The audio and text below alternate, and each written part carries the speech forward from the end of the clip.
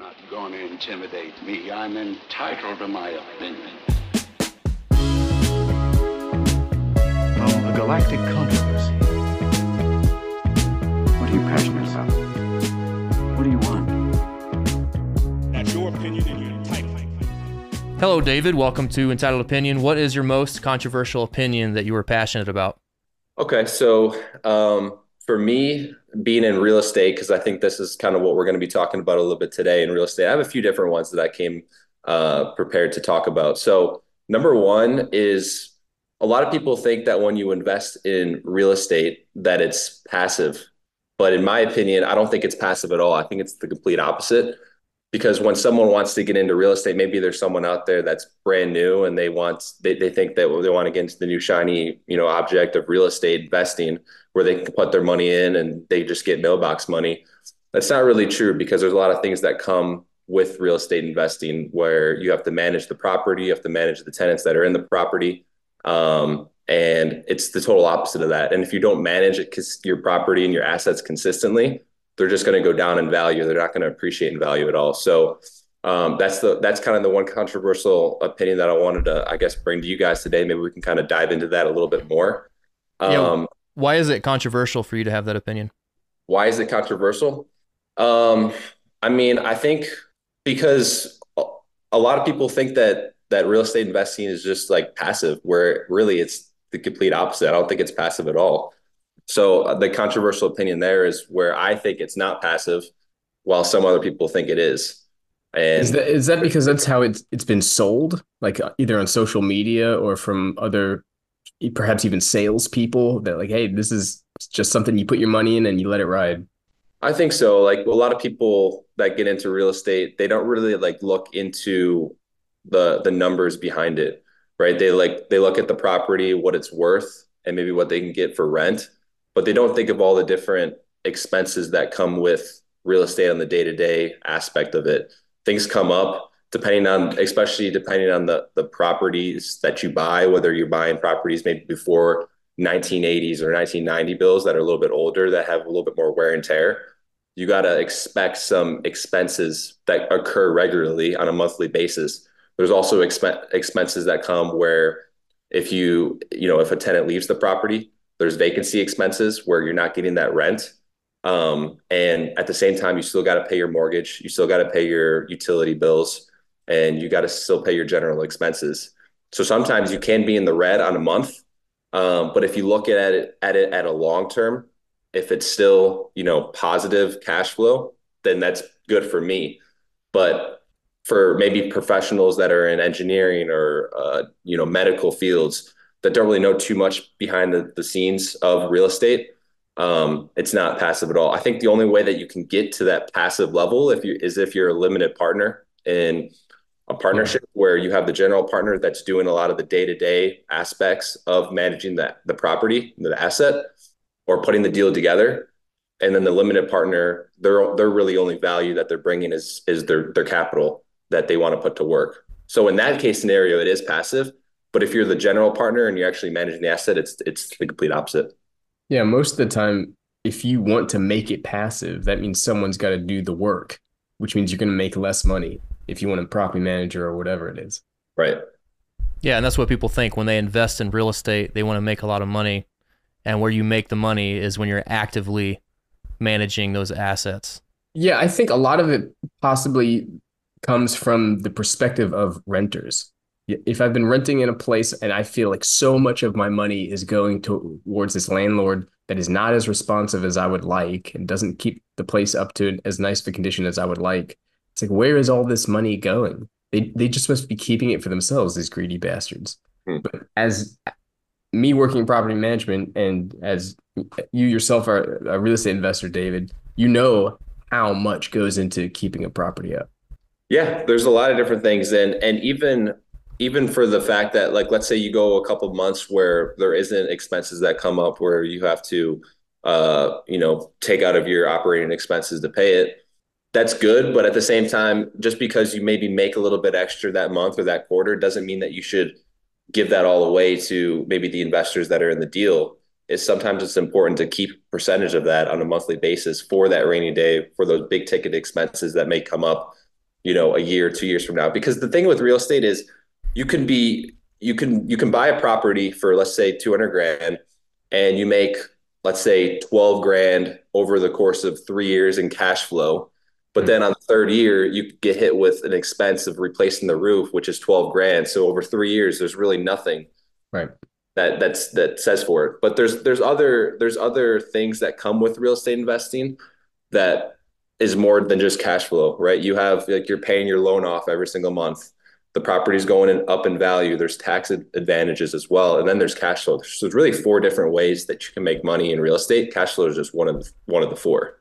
Cash flow is really just the way of how it can sort of pay for itself, hopefully, while the other means are ways of getting you more value. Exactly. And for me, like, I always want to buy something that cash flows day one, but then there's also some sort of value add that can bring to it. So the value add can be a lot of different things. You can have value add where you're going in there and you're renovating the units and making them nicer, where you can get more for rent from it. Because at the end of the day, it's how much rent you can bring in and how much you can lower your expenses.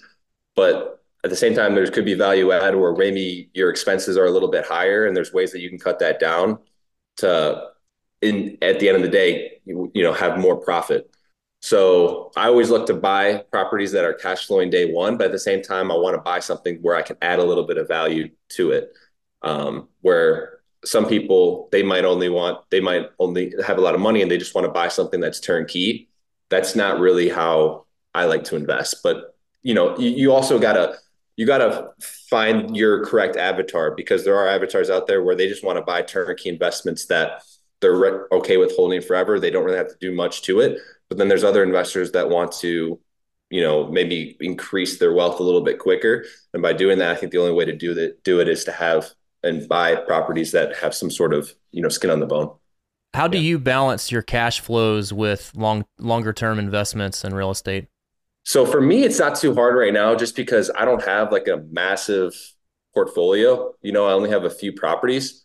But what has been really helpful is having like separate bank accounts. So like for example, I have an apartment complex that I have just one operating bank account for that apartment complex.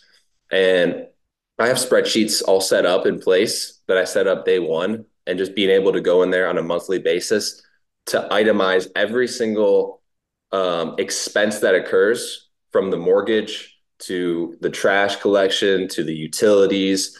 There's just so many different little nuances, or maybe I have to repair something that month or pay for labor or whatever that case may be. Being able to go in there on a monthly basis and track it, so that at the end of every single month and every single quarter, I can see, okay, this is the income that the property produced. This is the expenses that the property produced. This is the difference in cash flow. From that difference in cash flow, I'm going to take a percentage of that, put it away, save it for a rainy day.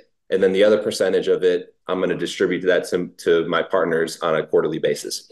So I think that all makes sense. I was more asking, when you're looking for investment opportunities, how do you balance the return on equity versus cash flow? So you said you want to find a place that's cash flowing on day one, but how do you balance do I want a really big cash flow and a little return on equity investment? Or do I want low cash flow and really high return on my investment in, say, 5 or 10 years from an equity perspective? So I always look at it as, I don't look at it as like a 3 to 5 year type of thing. Like, I always know that real estate's generally going to go up in value over the course of 3, 5, 10 years. Anything that I buy, I want to know in my head that I'd be okay with holding this for the next 20, 25, 30 years, theoretically. But when I buy it in terms of like percentage or cash on cash return, I typically like to get a 10% cash on cash return once I do my value add. But that doesn't mean that when I buy it day one, the cash and cash return might only be 5% or 6%. But if I know that I can increase the rent or decrease the expenses to get to that 10% cash on cash return, I know that it's going to be a good investment for me. So gotcha. So in your cash on cash returns, when you say value add, does that include the increase in equity that you get out of it? No, it does not include the increase. So you want 10% cash on cash value add or cash on cash return just from increasing rents, decreasing costs. and then the return on equity is just on top of that, is on top of the 10%. Yeah, because it's kind of hard to calculate what the return on equity is going to be because no one really knows what the market's going to do in the next 1, 2, 3, 4, 5 years. So I don't think that's like a sound uh, way to go about investing. I want to take calculated risk. So I need to know that if I do get into an investment and my interest rate's locked in at a good rate and it's good for the next 10 years, let's say, then I'm safe for that time period. And we can break down my deal, for example. I bought it in 2022, but I locked in a really good rate. Our rate is 4.3%, but that's good until 2029. But for the next 7 years, we're paying down a lot of principal. So in 2029, when I go back, we're going to owe X, but I know that the property is going to be at least worth what I bought for it, if not more. And I can always go, and there's multiple extra strategies that I can do at that point. I can sell it and take that money and put it into something else and just snowball effect there. Or I can go back to the bank and say, hey, I want to do a cash out refi. I want to pull all my money out that I had in this, pay everyone off. And it's all tax free because it's still a loan, right?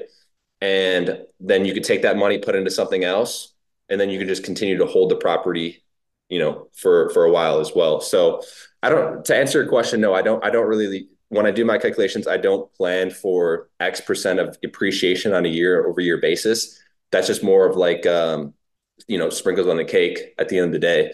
I mainly look for what the property is producing day one, and then what I can do in terms of sweat equity to increase the value of the property. Gotcha. So you said it's hard for anybody to know what's going to happen amongst any time frame, but do you have any idea or feelings as to what 2024 is going to look like, and what kind of challenges you might be facing in the next year? Yeah, so I mean, you kind of hear things from the Fed how they're going to decrease rates in 2024. I don't know if you guys have heard that. I think they said they're going to decrease them like at least 3 times. Yeah, I've heard a little bit because inflation's sort of peaked. Inflation rates are decreasing now, so I guess the logical next step is to decrease rates also. Right. So I think rates were at like 8% a couple months ago, and now I think they're like mid to high sixes or so. And I think they might have some room to go down a little bit more. So when I see stuff like that, it gets me excited because that means when the rates are a little bit lower, more buyers are just going to organically come back to the market, which in turn is just going to naturally grow, your asset. You're going to be able to get more for your dollar. So the prices are going to go up. So for me, I think 2024 is going to be a huge year for real estate investors that either want to buy and hold, or maybe that want to sell some of their assets. I think it's going to be good for buy and hold investors because if you can get in and lock yourself at a good rate this year, you can hold it for a while. Or if the rates go down, more buyers are going to come. You might be able to get more for your property this year as well. But also, it is election year. There could be so many different things that go on. So there's that as well. So I think you gotta have to balance a lot of different things. But for me personally, I'm trying to definitely buy a few deals this year for sure. Oh, nice. What are you looking for? Yeah, so I'm kind of changing my strategy a little bit.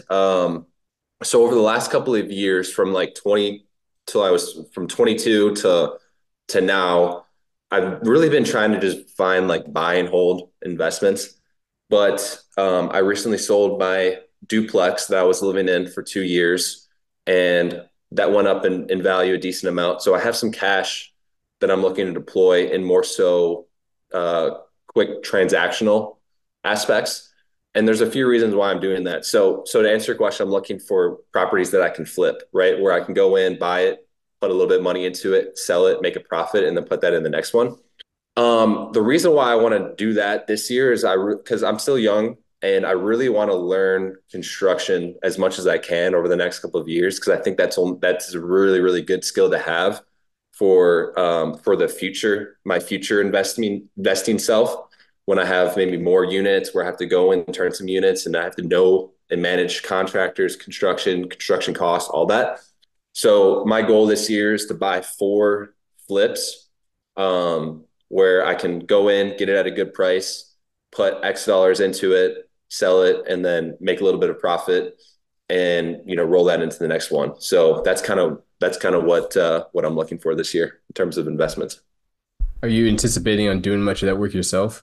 I'm anticipating doing none of it myself. I have a contractor that I've worked with a little bit in the past, and he's kind of like a general contractor where I can just pay him to just give me a bid for everything that I want, and he can, hire the window person, he can hire the floor person, the kitchen people, or whatever. I might pay a little bit more, but it helps me being, someone who has a full-time job already. I can't be on the project site every single day doing the work myself. I'd rather speed where I can finish a project in 2 to 3 months and then move on to the next one. And the value that I'm bringing is I'm finding the deals, I'm negotiating the deals, I'm running all the numbers, making sure that it makes sense for me as an investment. And then of course, I'll go over there a couple of times a week, on the weekends, whatever, making sure that progress is being made.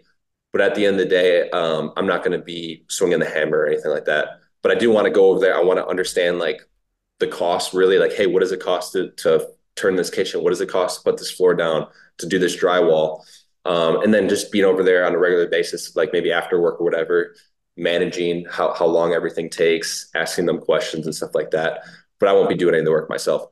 So a couple questions. It's a 1031 exchange, right? When you get is that the exchange when you get No, I wouldn't be doing a 1031. Are you saying from the property that I recently from your sold? duplex? No, so that one wasn't because I lived in it for 2 years. So when I sold it, I didn't have to pay any taxes on my side. I think I might have to pay some taxes on the other side because it was an investment. But from all the other real estate that I have, I kind of minimized that tax bill a little bit. So pretty much a lot of the profit that I made from that is there's not really too much tax I have to pay. So I have a lot of cash where I can just deploy on my own. And then from those profits though, of those flips, there's going to be tax at the end of the year. But I'm hoping where I can maybe do a couple flips, buy property, whatever, to offset that tax bill by the end of the year. Is this getting financed at all? Well, if I can find the right, I mean, it depends the deal. I would personally like to just do it all cash, where I can go in, buy something for, because I'm in Cleveland, right? So I'm in Cleveland, Ohio. I'm not in. I think you're in Florida.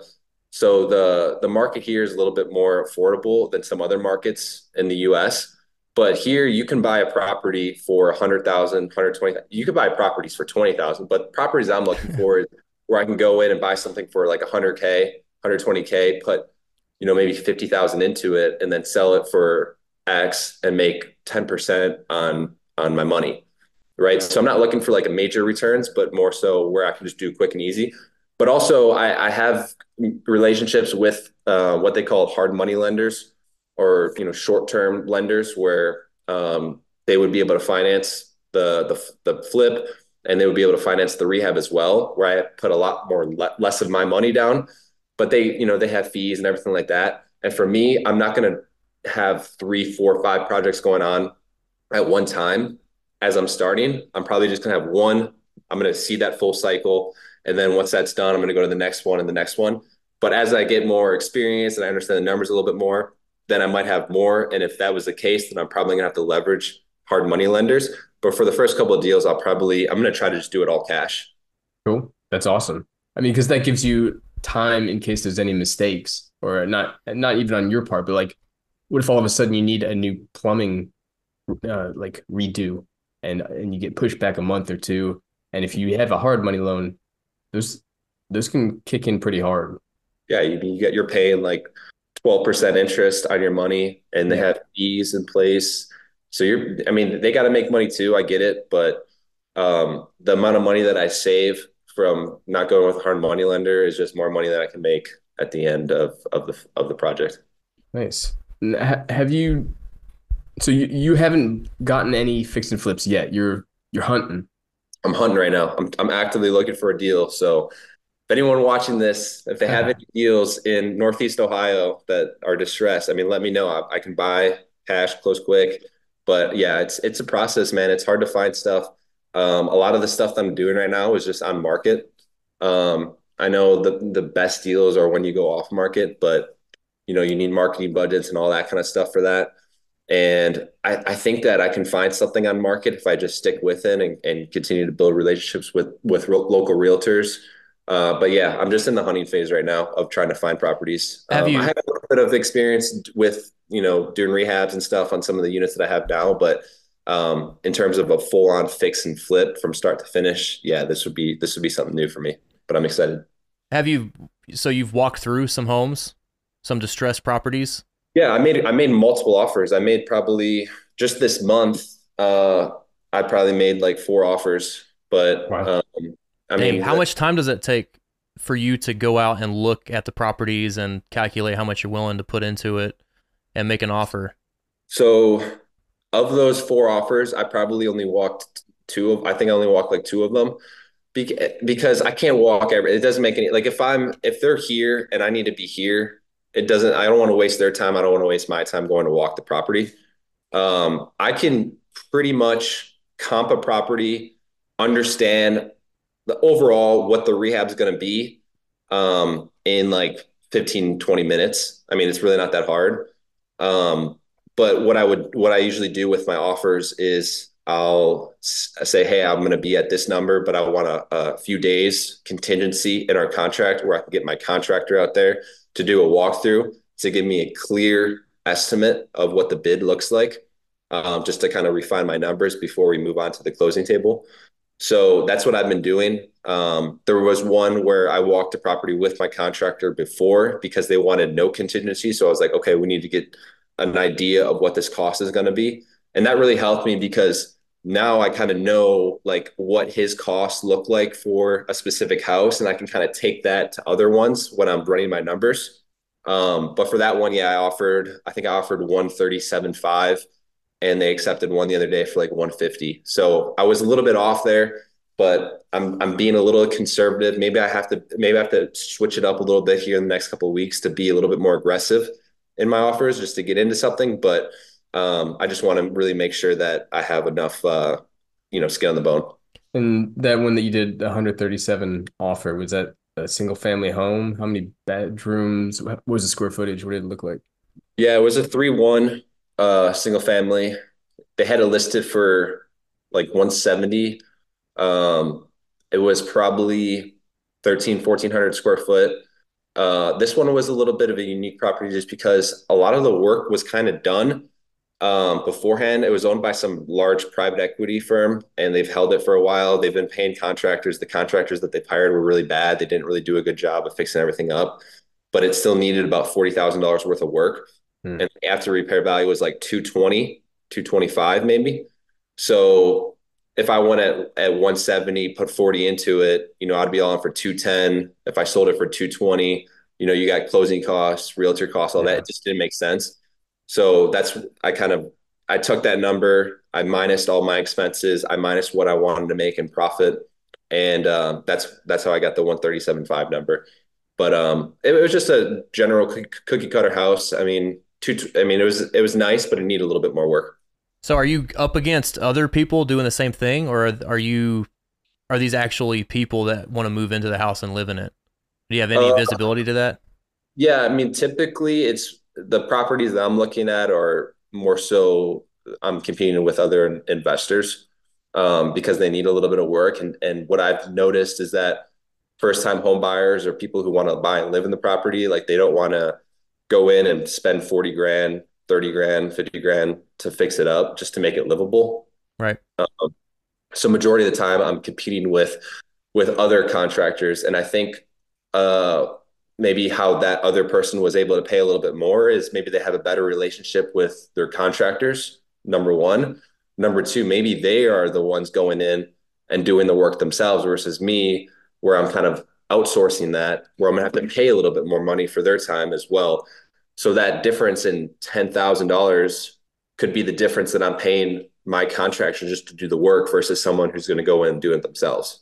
Well, and they could also be a buy and hold if they've ran the numbers and renting it out. Makes sense. Of course, yeah, yeah. And if it was someone who was living in it, then that could be different too. But usually, the people who are living in it won't buy it all in cash. They'll typically come in with a loan. So if you have someone with an offer of 160,000, but there's contingencies and there's loans and all this, if they're going with like FHA or something, You got that's the inspection, you got to have all this other stuff yeah, done. And versus someone who's cash, close, quick. Sometimes people will be okay with paying a little bit less or getting a little bit less for their property if they know that it's actually going to go through. So what do you think are going to be, what's the situation with housing prices this year? Do you think things are going to be relatively stable? So going back to my first point, sorry, going back to my first point, I think it's going to go. I think prices are going to go up a little bit this year, just because rates are going to go down. I don't think it's going to be very big difference, like up or down. I think it's going to be pretty gradual. But if I had to make my early estimate, I think you're going to see a little bit of an increase in value in 2024. I took a look at the graph that you sent, Hunter, the other day. I think that was definitely interesting. We could talk about that a little bit. But in terms of 2024, I think it's going to be the same, or if not a little bit higher. yeah, I think I tend to agree with you. So, I mean, just so the listeners understand, we have a graph of the average selling price of U.S. households from 1963 to now.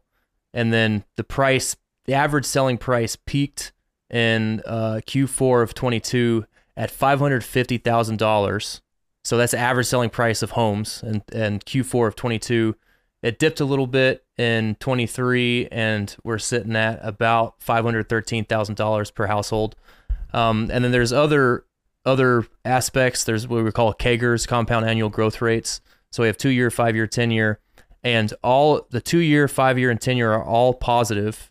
So that means on average for the last 10 years, the average selling price of houses have grown about 5% on average year over year. So from 2014 to now, the average increase in price has been about 5%. And we're still sitting around that 10-year CAGR of like 5% year over year price growth. And so I think it's only reasonable to say that the prices are going to continue to grow around that rate. So I'd say probably the average selling price of the U.S. house in 24 is going to end around 550,000. Yeah, if you look at the average, I mean, so that's up about 30K. Yeah, I think that's reasonable. I mean, I think in the general scheme of things, if you look at it for the next 10, 15, 20, 30 years, on average, 5% is definitely reasonable, in my opinion. And that actually might be a little bit on the low end. It might be a little bit higher than that. Yeah, I think so too. And then, I mean, off the data too. Yeah, especially if the rates are going to go down, the loan rates, mortgage rates are going to go down. I think that's going to push the average growth rate of the housing prices up a little bit. And if we're looking at from the beginning of time when we started to measure, to have this metric on average selling price of the U.S. households, on average, the housing prices have increased by about 5.5% since 1960.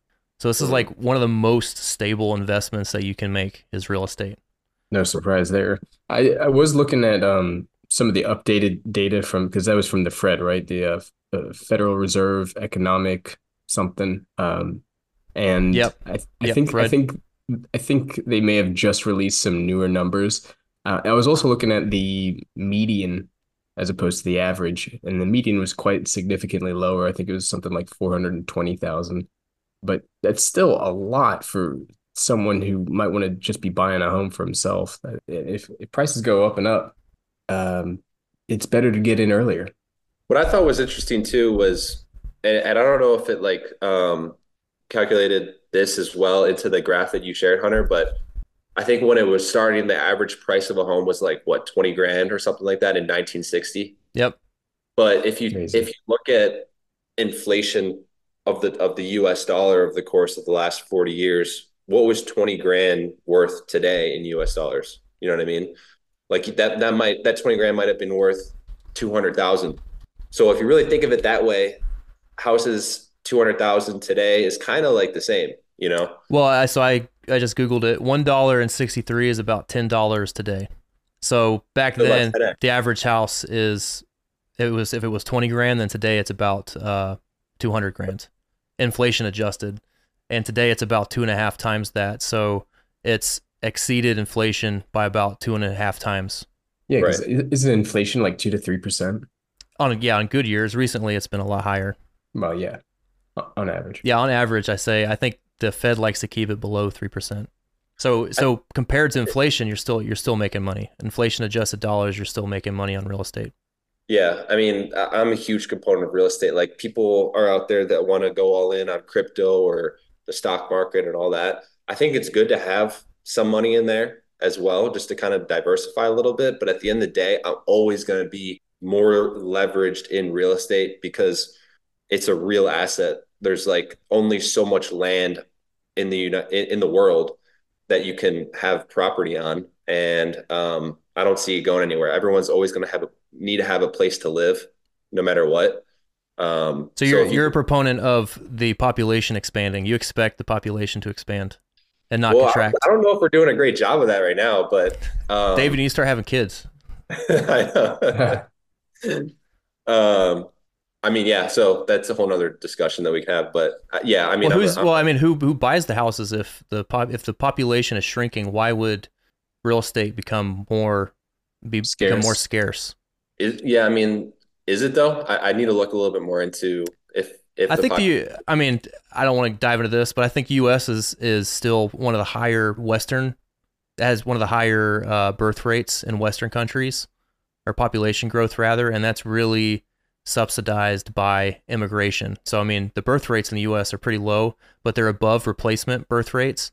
But almost all of the other Western and developed nations have birth rates lower than the replacement rate. And so all of the industrializing nations have much higher birth rates, but then it's those nations that are immigrating to the U.S. that's driving our population growth for the most part, and driving demand for real estate. And therefore, we're assuming that's going to drive demand for real estate. So I mean, I don't think there's much risk in investing in real estate, because I think there's other factors too. I think, like you said, that you just looked at a distressed property that was owned by a private equity firm. I think that's becoming more prevalent. I think there's more private equity folks that are getting into like residential real estate. And so I think that's a whole other factor that's driving prices up, and it's not necessarily tied to population growth. And I think that's probably a systemic problem, in my opinion, that we should probably put a check on, because if that's driving up the prices of homes and people can't afford them because of the private equity firms buying them, then maybe that's a problem we should address in the future. There might be a fair amount of confusion on that point, because I've seen on social media a lot of quick little videos that say that private equity firms bought up 40% of real estate or something like that. Well, it's all from the RFK, right? Robert Kennedy, the guy, the independent president running. One of his things was like the three big private equity firms, or BlackRock and whatever the other two are called, are getting into the business of buying these residential homes because they're running the numbers and it's profitable for them to diversify their portfolio by doing this. You can go down the rabbit hole. That very well is his point, but I was just going to contend that there has been a lot of noise in social media about this, like especially 40% number of like how much private equity firms are buying up, and that it's going to result in this like dystopian future where they own all the homes, kind of a thing. Delahunty LLC owns 40% of Cleveland real estate. And but that is a serious problem though, because if a lot of these private equity companies just eat up all the different, properties that are for sale in certain areas, then they're probably never going to sell. They're just, because they have so much money that they have to invest. They don't know what to do with it. So naturally, I mean, real estate is a great avenue for them to invest some of that money. But if they are investing in specific areas that they might see are very, there's going to be a lot of growth there, it really hurts the general, day-to-day people that are trying to afford some of these houses, because maybe these private equity firms will buy them all up, but they don't want to sell them. They just want to rent them. So that in turn for real estate investors is a benefit, but it's also not. It's a benefit because the rent prices are just going to go up, because it's going to be harder for the normal people to afford homes. So you're going to see that rental economy going up as well in the next couple of years if all these different private equity firms are going and buying all these homes up, making it harder for them to afford. Right. So it's good if you can buy a house, because once you're in, the barrier to entry is higher. And the earlier you can get in, the more you can profit, because if you think the prices are going to shoot up because the private equity firms are buying everything up, then you want to get in now to see that growth, to capture the growth in equity. Exactly. And you have options then. Then you have options to either sell and take your money off the table, or you can just hold it and just increase your rent to the renting nation. I brought up the point because I believe, based off of the very limited research that I did, that narrative that the private equity firms are buying up everything and then like 20% over market value, and that's what's inflated prices a lot. Based off the few different articles that I was looking into, that's grossly incorrect. Now, that doesn't mean that couldn't happen, but they've only bought up something like 2% of, they were part of like 2%, I think, of sales, and that might have been fairly restricted to urban environments, urban real estate. I don't, especially at least where I'm seeing in a relatively small city, there isn't that much interest from private equity firms in single family homes. But I wouldn't want to wait. Again, I think people should be getting into real estate ownership as soon as possible, because it's going to be prohibitively expensive the more time goes on. Yeah, so we also had in the topics list that you weren't able to access, David, was a link to a YouTube video that you released at the end of 22, and the title of this YouTube video was "Something Big is About to Happen to the Housing Market, 2023 Prediction." And that was in December 2022. Yeah, December 22. Do you recall what that prediction was? No, I need to go back. I've been out of the YouTube game for a while now. So you erased it from your memory, so you have to re-upload. I think the synopsis was, because the interest rates have been going up and various other factors, mortgage rates were going to go up, and then that was going to stall out the market, and it was going to see a big drop. But it's stayed pretty consistent. So I mean, I would say it stayed consistent, but it was definitely slow last year, in my opinion. I think the transactions were pretty much the same, but you didn't see like a growth in 23. No, David, I think you were spot on. So I'm looking at the average selling price across the U.S. We peaked in Q4 of 22 at 550,000, and then Q1 of 23 it dipped down to 500K, and then it was about 500K again in Q2, and then Q3 was about 513. So I mean, if that was your prediction, I think you were spot on. It didn't crash, but it actually, the average selling price decreased by about 10% in 23.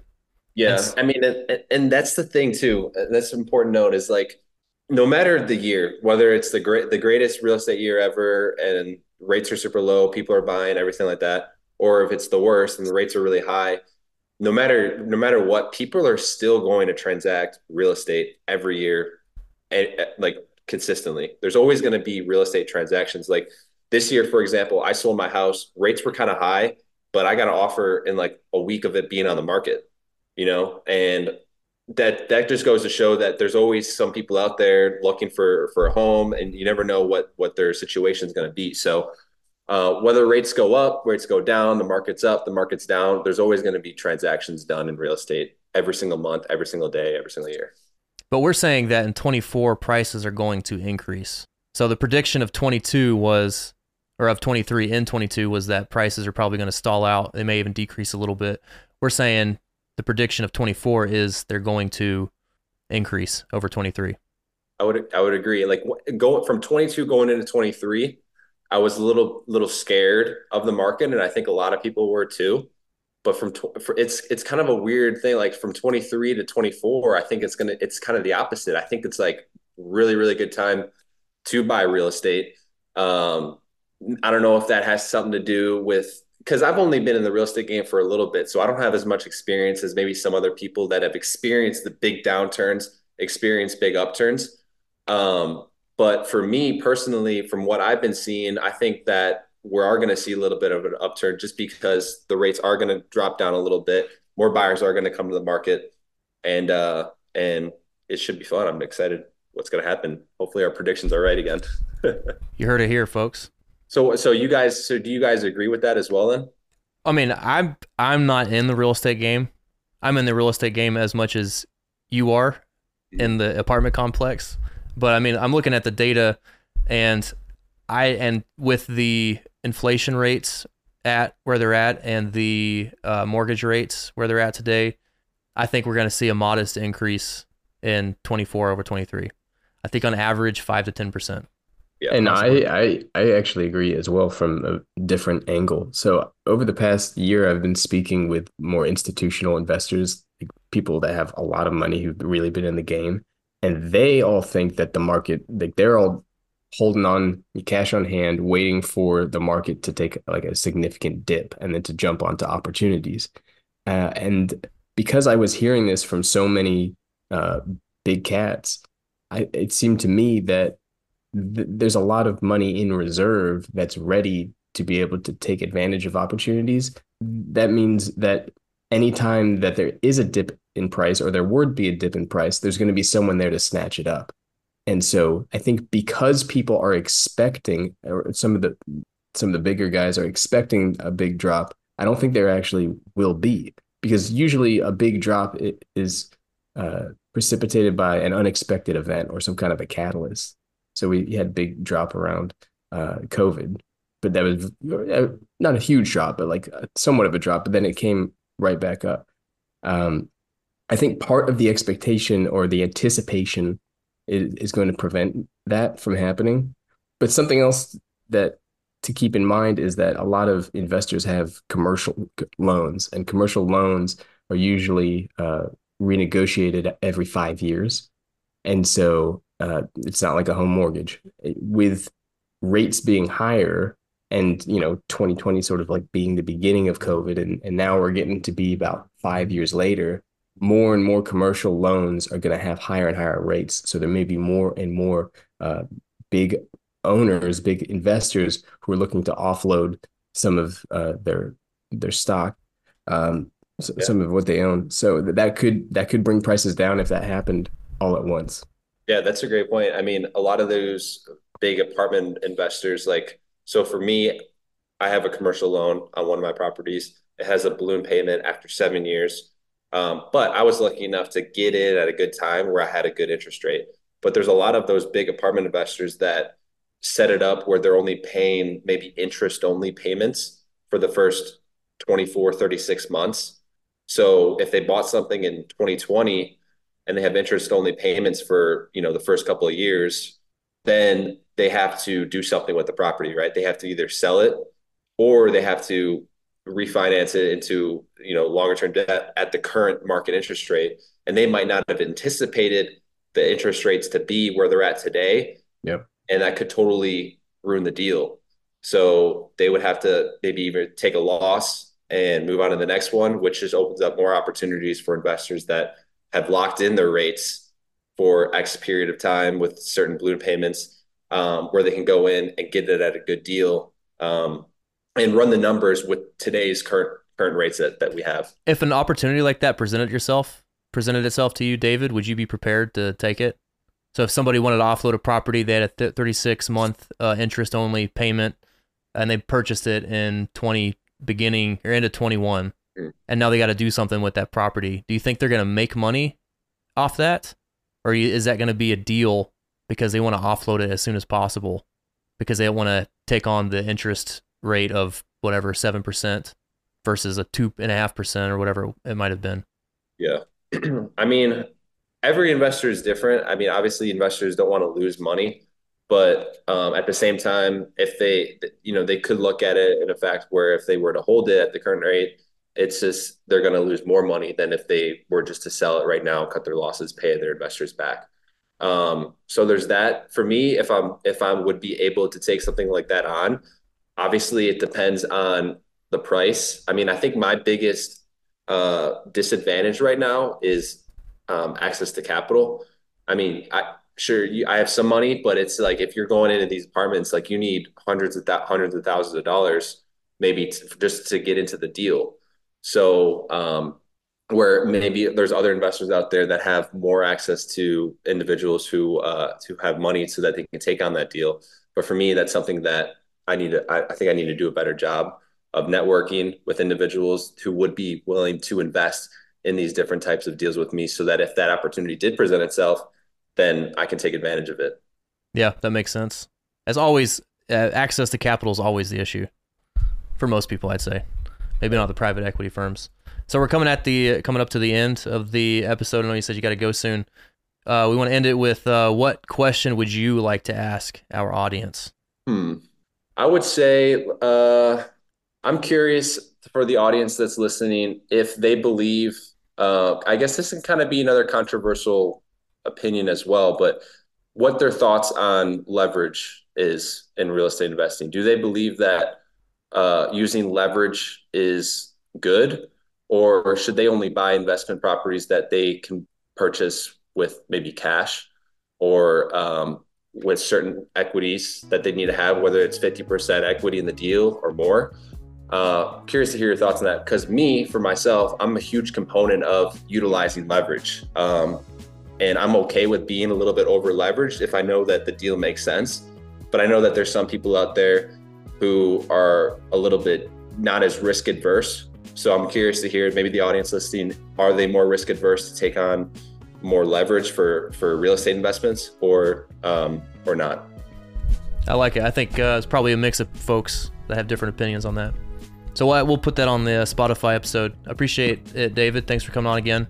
I think this is episode 3 with the David Delahunty. No problem. Thanks for having me. Hopefully the next time we talk, I'll have done a few flips, full cycle, and we can kind of dive in on my experience with that. I think that would be a good episode to have. Agreed. We'll definitely have you back on then. Absolutely.